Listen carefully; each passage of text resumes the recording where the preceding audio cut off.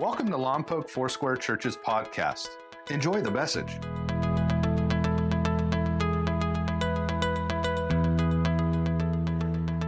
Hey, I was preparing a message for you for this week, and I shifted course.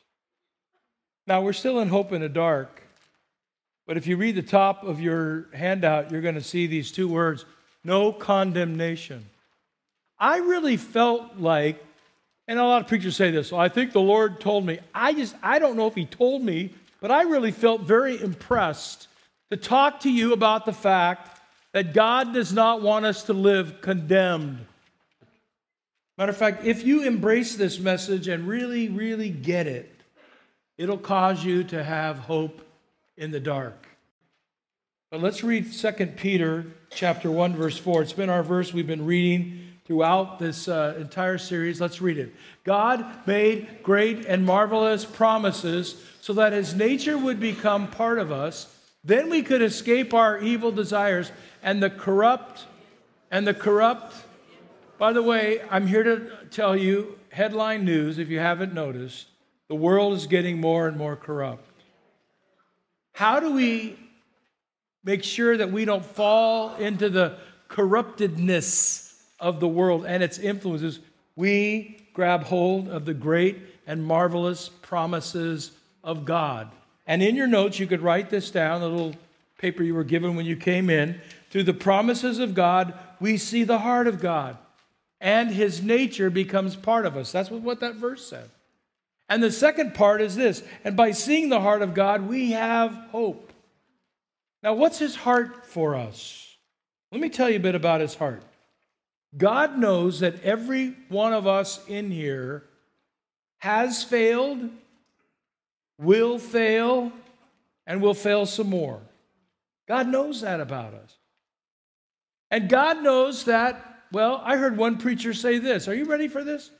I won't tell you who he is. He said this, if the Holy Spirit resides in you, you will not sin. And I thought, wait a minute, because we're going to look at the Apostle Paul in Romans chapter 8, and we're going to take back a little bit for Romans 7. I'm going to tell you this. If the Holy Spirit resides in you, you won't be sinless, but you will sin less. Come on. And God knows that we are going to fail, and here's His promise. There's no condemnation. There's no condemnation.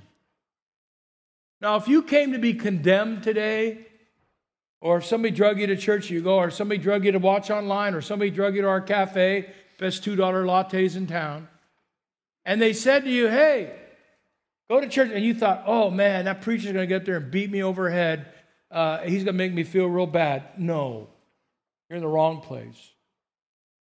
Matter of fact, you just said to the people watching online that you're nice and you're safe. Well, I want to be the same. But I also want to declare the truth. And here is the truth. We have a debt to pay because of our sin. Now, I'm going to read to you a couple pages from Max Lucado's book called Unshakable Hope. And Josiah, if you put that picture up, this is the national debt clock. And while I'm speaking, it's running. Matter of fact, as of 5 a.m. this morning, when I checked it, we have 23 trillion with a T, 342 million with an M, 420,000 with a T dollars of debt. $23 trillion of debt. We have $128 trillion of unfunded liability as a country. And you are responsible for a debt. Because on this, you see where it says family share? Well, as of this morning, and I don't know when that was taken, but as of this morning at 5 a.m., each one of you owes $389,527, so pay up. Every baby born this morning at 5:01 or beyond Think about it. Now, this is 9:56. I don't know where this came from. But if my calculation was wrong this morning, I apologize. See, even as I speak, it just went up to 956,000. Max Lucado writes in his book, if you want to view the skyline, New York City, go to the Brooklyn Bridge. For entertainment, go down to Broadway. For inspiration, tour the Statue of Liberty and be inspired. And if you like to shop, don't raise your hand, but anybody likes to shop, the stores on Fifth Avenue await your credit card.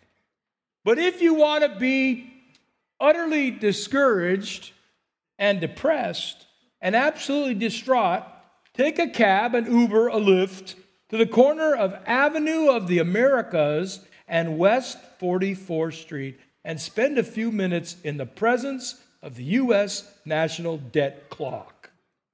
The sign is 25 feet wide, it weighs 1,500 pounds, and uses 306 light bulbs to constantly, mercilessly, endlessly declare the U.S. debt and each family's share.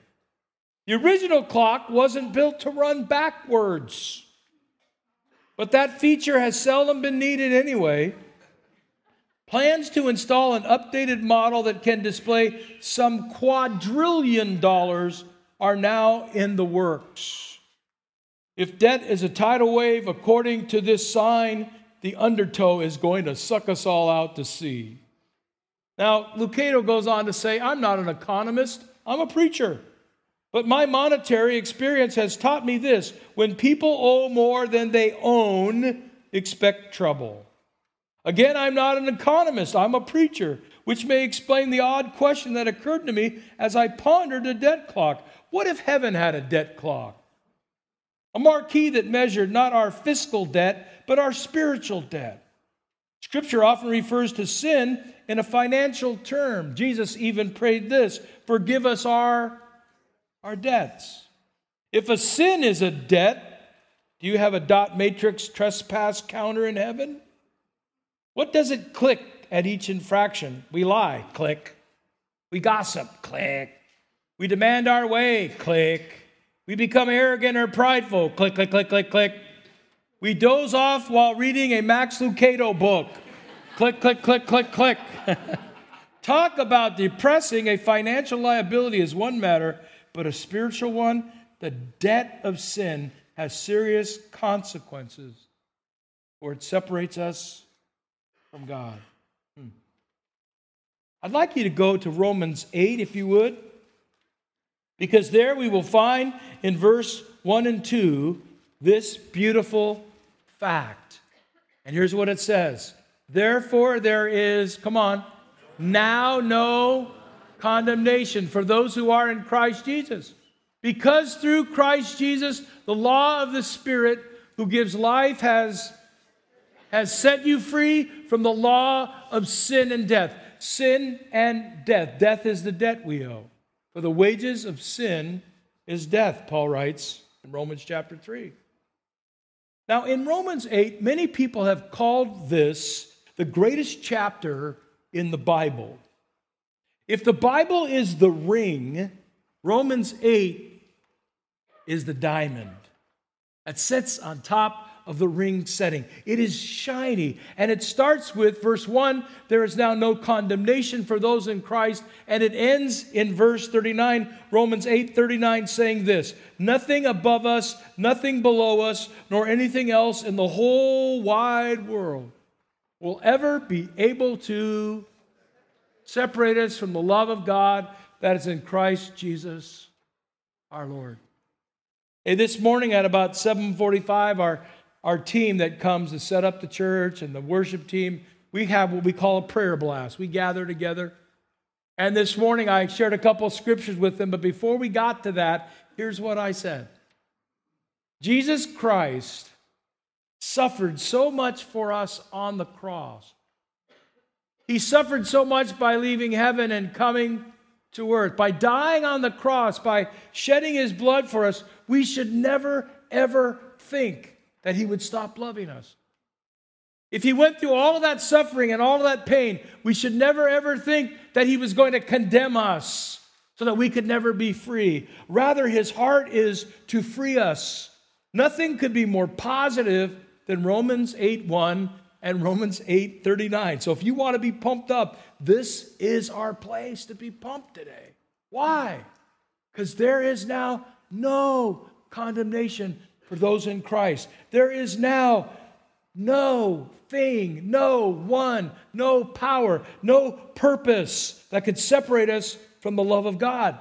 And the reason he says that is in Romans 7, just one chapter before, verses 15 to 25. I'm going to read some of those verses. They're going to be on the screen as well. I do not understand the things I do. Ever been there? I do not do what I want to do and the things I want to do. I hate those things. But I'm not really the one who's doing these hated things.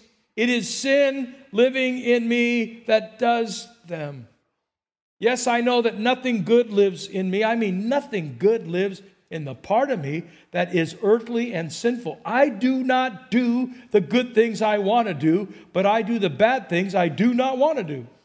It is sin living in me that does these things. So I have learned this rule. When I want to do good, evil is right there with me.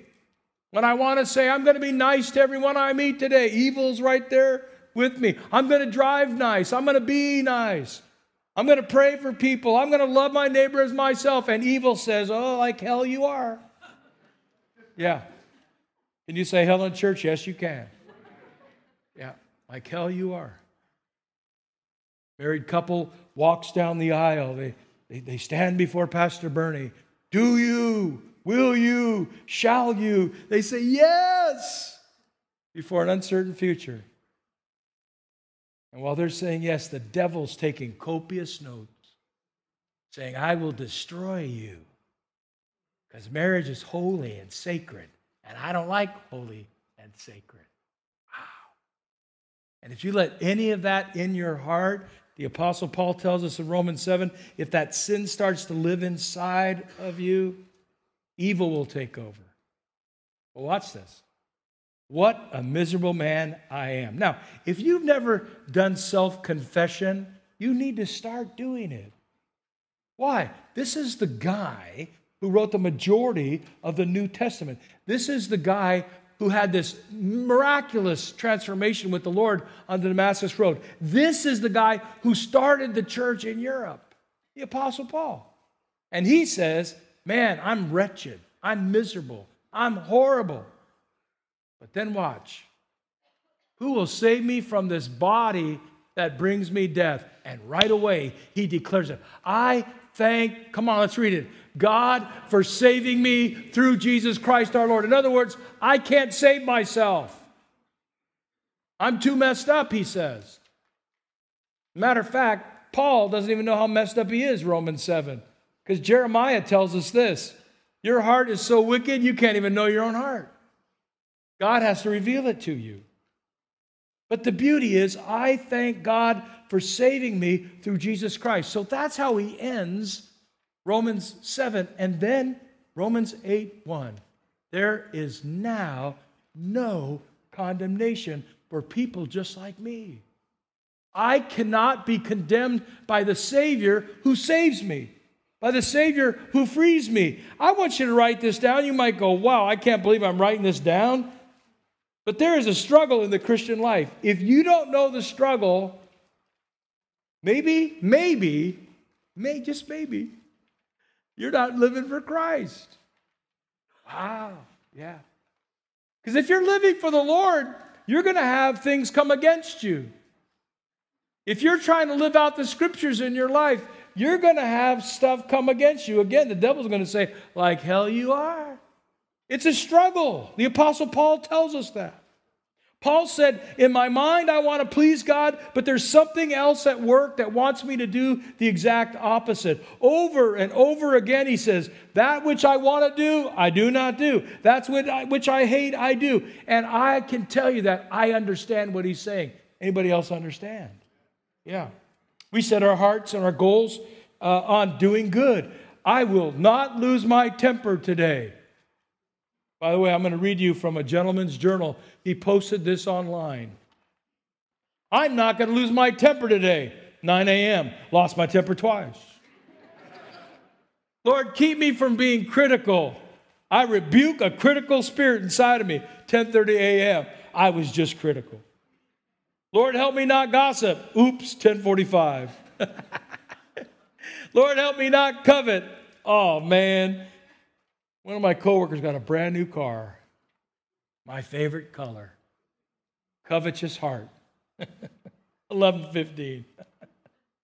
And by the time we get to 1:30 p.m., this guy has listed lust, covetousness, anger, gossip, lying. Says, now I'm going to take a break. Lord, help my mind to be fixed on you. 1:30. I repent of the day I've just had, and it's not over yet. You ever been there? God, you can count on me. But Paul's just being honest, and I love his brutal honesty. See, we struggle in many ways. For example, we struggle between what we know to do and what we actually do. We struggle between our better desires and our lesser desires. Between God's will and our will. God's thought and our thoughts. We make a commitment to someone, someplace, a church, an education, a neighborhood, an employer, and we quickly give that up. And to quote the great theologians of old, Fleetwood Mac, you can go your own way.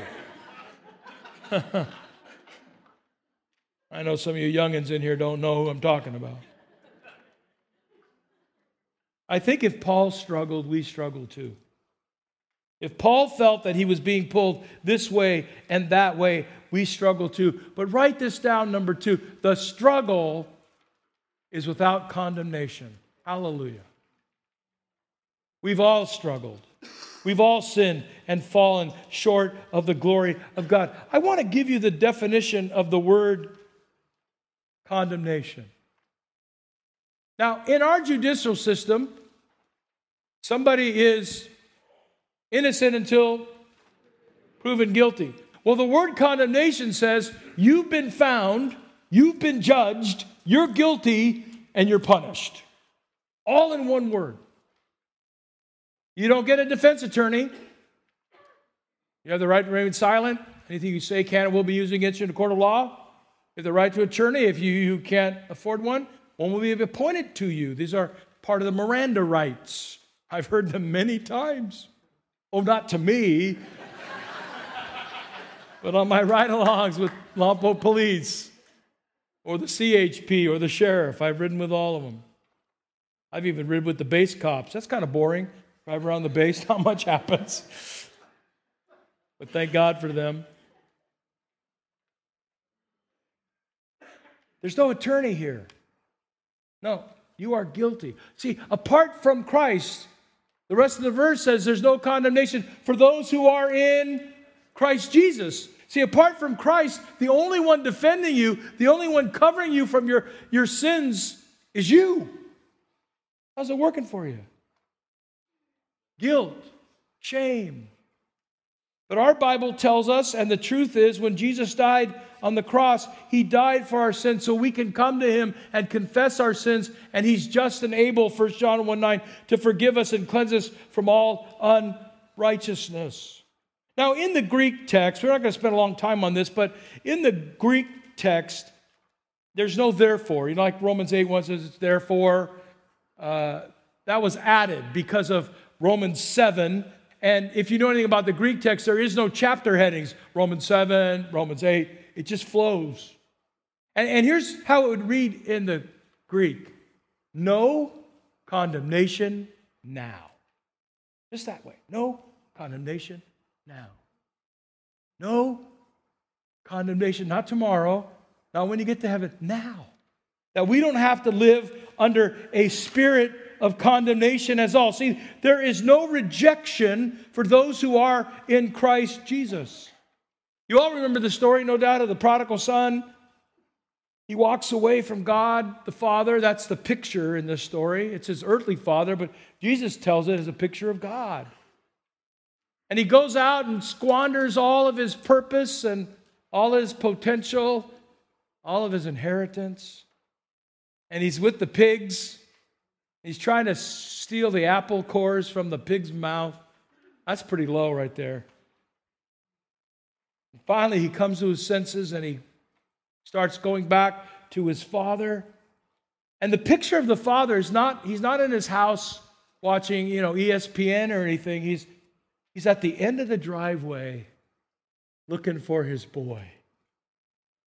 And when he sees his son coming up, and I'm paraphrasing now, he tells all his servants, "Hey man, go over the hill to Popeye's Chicken and Chick-fil-A, and then go to Floriano's and get the biggest burrito you can." Come on.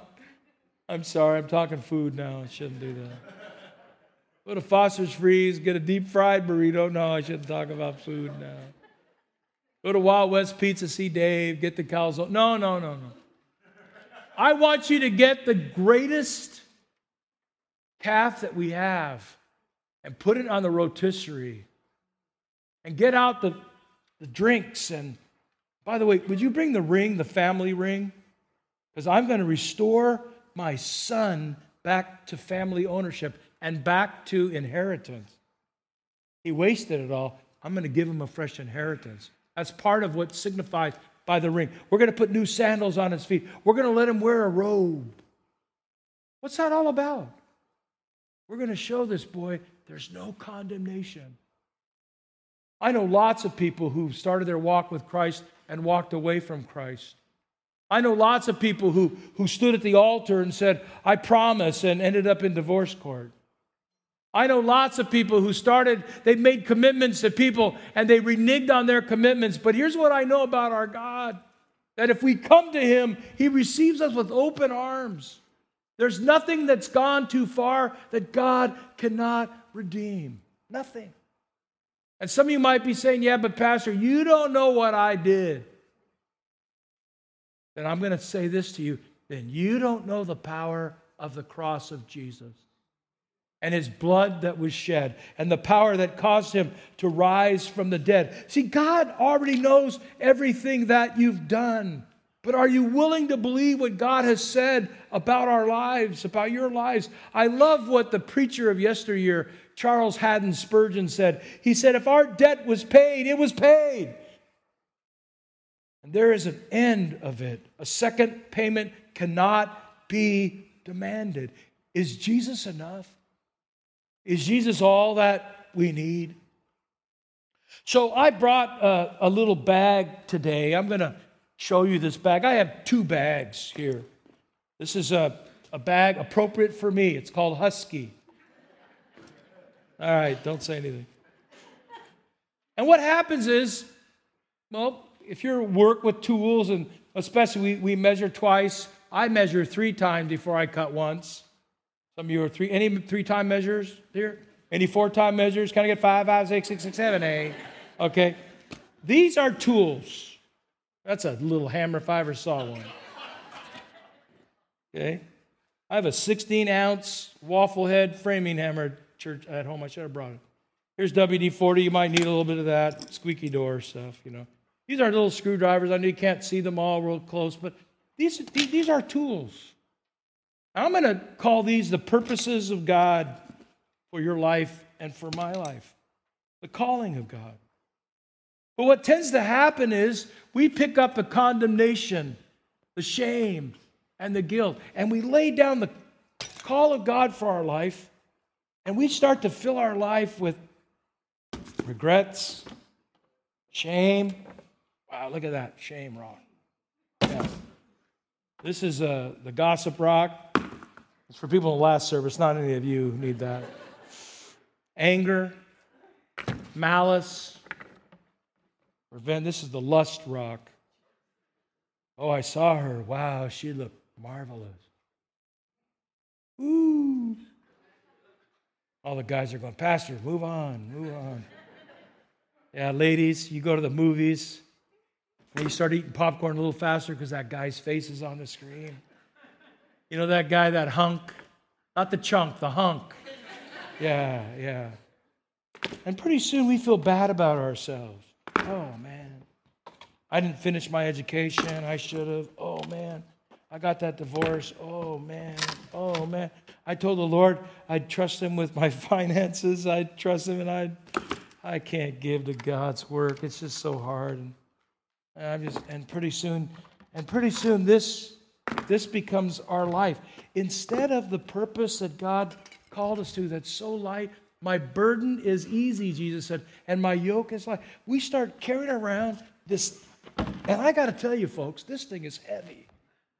And this is how I see Christians, a lot of them. They're walking around like this. They can't even raise their hand to God. Well, if they can, this one's tied up with guilt and shame and condemnation. And the only two people that put condemnation on you, get ready, the only two that put condemnation on you is yourself and the devil. Now, there are other people too, like the woman who told her husband, honey, I forgive you. I totally forgive you, baby. I forgive you, but I'll never let you forget it. That's not forgiveness. And people remind us of our past, and the devil reminds us of our past. I saw a bumper sticker years ago said, if the devil reminds you of your past, just remind him of his future. That'll preach. Hey, can I maybe just one person here, maybe one here, one online, maybe just two of you. Can I tell you what God wants you to do with all this? He wants you to drop the rocks. He wants you to say, Lord, I lay everything down at your feet. Since Jesus condemned sin by his death on the cross, God will never condemn you. Jesus looked in the face of sin when he's shedding his blood. And you know what he's saying? He's saying, sin, you will no longer have power over my people. You will no longer have power over them. Sure, we're going to sin. Sure, we're going to make mistakes. Sure, we're going to fail. And the Lord knows that. And yet he says this through the Apostle Paul, there is now no condemnation. No condemnation now for those in Christ. None. Hey, can we say it? No condemnation now. Let's say it. No condemnation now. So if you came here to be condemned, you came to the wrong place. And by the way, I got to get rid of this. I'm serious. This is heavy. And I'm a pretty big boy. I can handle this. Come on. Woo. But I would rather lift the weight of responsibility to love our community and the weight of responsibility to be the best pastor I can be, the best husband I can be, the best dad I can be, the best grandpa,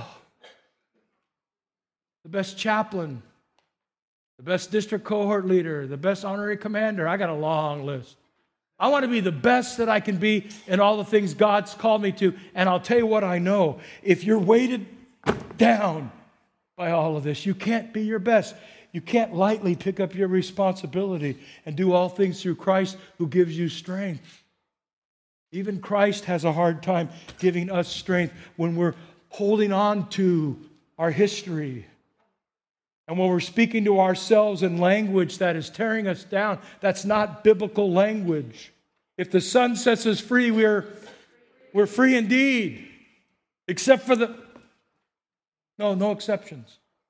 And we say, Lord God, for all the people we've hurt with our anger, Lord God, for all the times we've looked the wrong way and said the wrong thing, for all the times we had covetousness that we shouldn't have had, for all the times we didn't trust in you, Lord, for all the times we didn't share our faith, for all the times we lied and we gossiped, and for all the times we just spoke ill of people, and for all the times that we did what we shouldn't have done. We did what we shouldn't have done.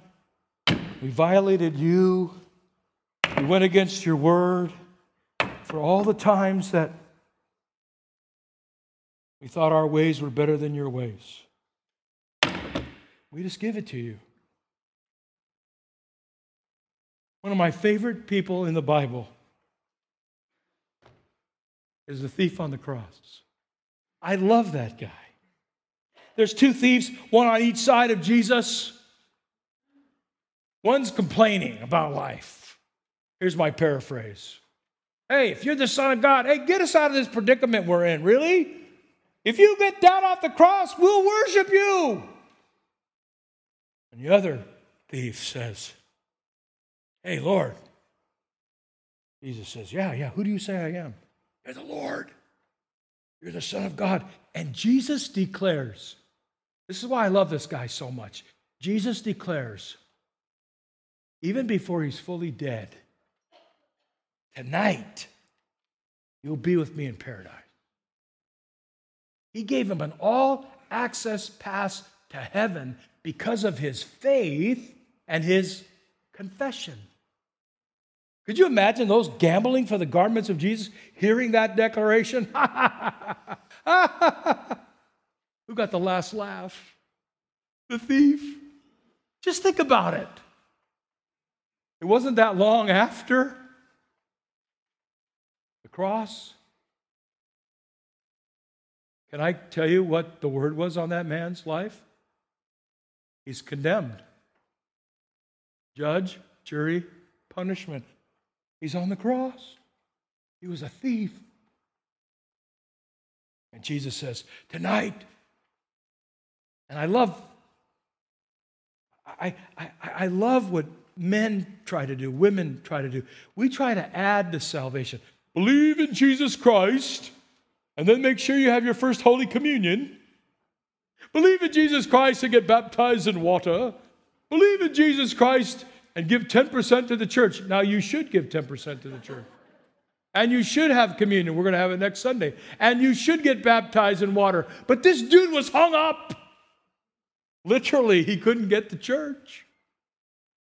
And I love the Lord. He's so good. He said, if you believe, the Apostle Paul said it, Romans 10, 9 and 10, if you believe in your heart and confess Jesus Christ as Lord, you shall be saved. In that moment, that heart believed of the thief, and he confessed Jesus as Lord, and Jesus says, paradise, buddy, paradise. And when Peter and John were at the pearly gates, by the way, there are no such things, they said, hey, who's this guy? And the angel said, oh, man, it wasn't long ago, just a few hours ago, he was dying because he stole stuff from people. Oh, you know where thieves go, don't you? And the Spirit of Jesus said, yep. Thieves.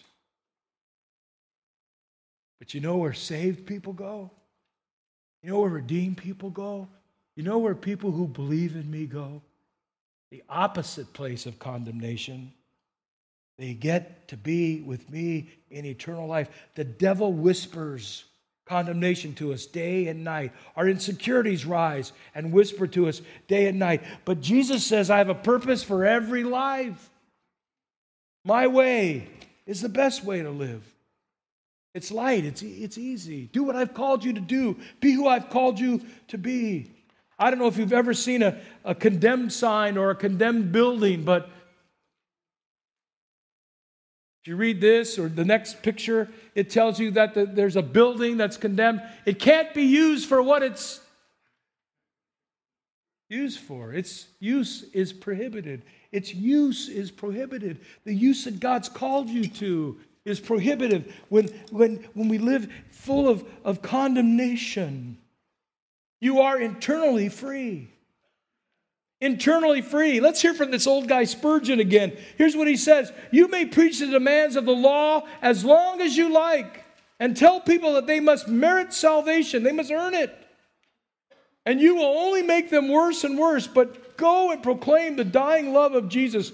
Tell them that free grace reigns and that undeserved mercy saves the sinner through faith in Christ. And that the moment they believe in Jesus, there is no what? Condemnation for them. And they shall see miracles accomplished. Try to add to salvation and you'll ruin it. Try to add to salvation and it will be anything less than Jesus. It's not Jesus plus anything equals salvation. It's Jesus alone. You and I are positionally perfect. And that's hard to handle. Why? Why? Because we know we're not perfect. But when Christ envelops us, when we live in Christ, when there's no condemnation for those in Christ, God looks down and sees the perfection of Jesus inside of us. We can let the past go. You ever declare a Romans 7 on yourself? Hey, God, the things I wanted to do on Friday, I didn't do. The good stuff I said I was going to do yesterday, God, I didn't get to that.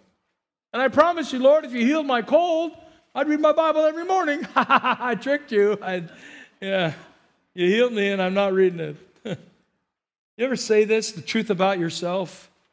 You ever say, I'm so full of myself? You ever say that?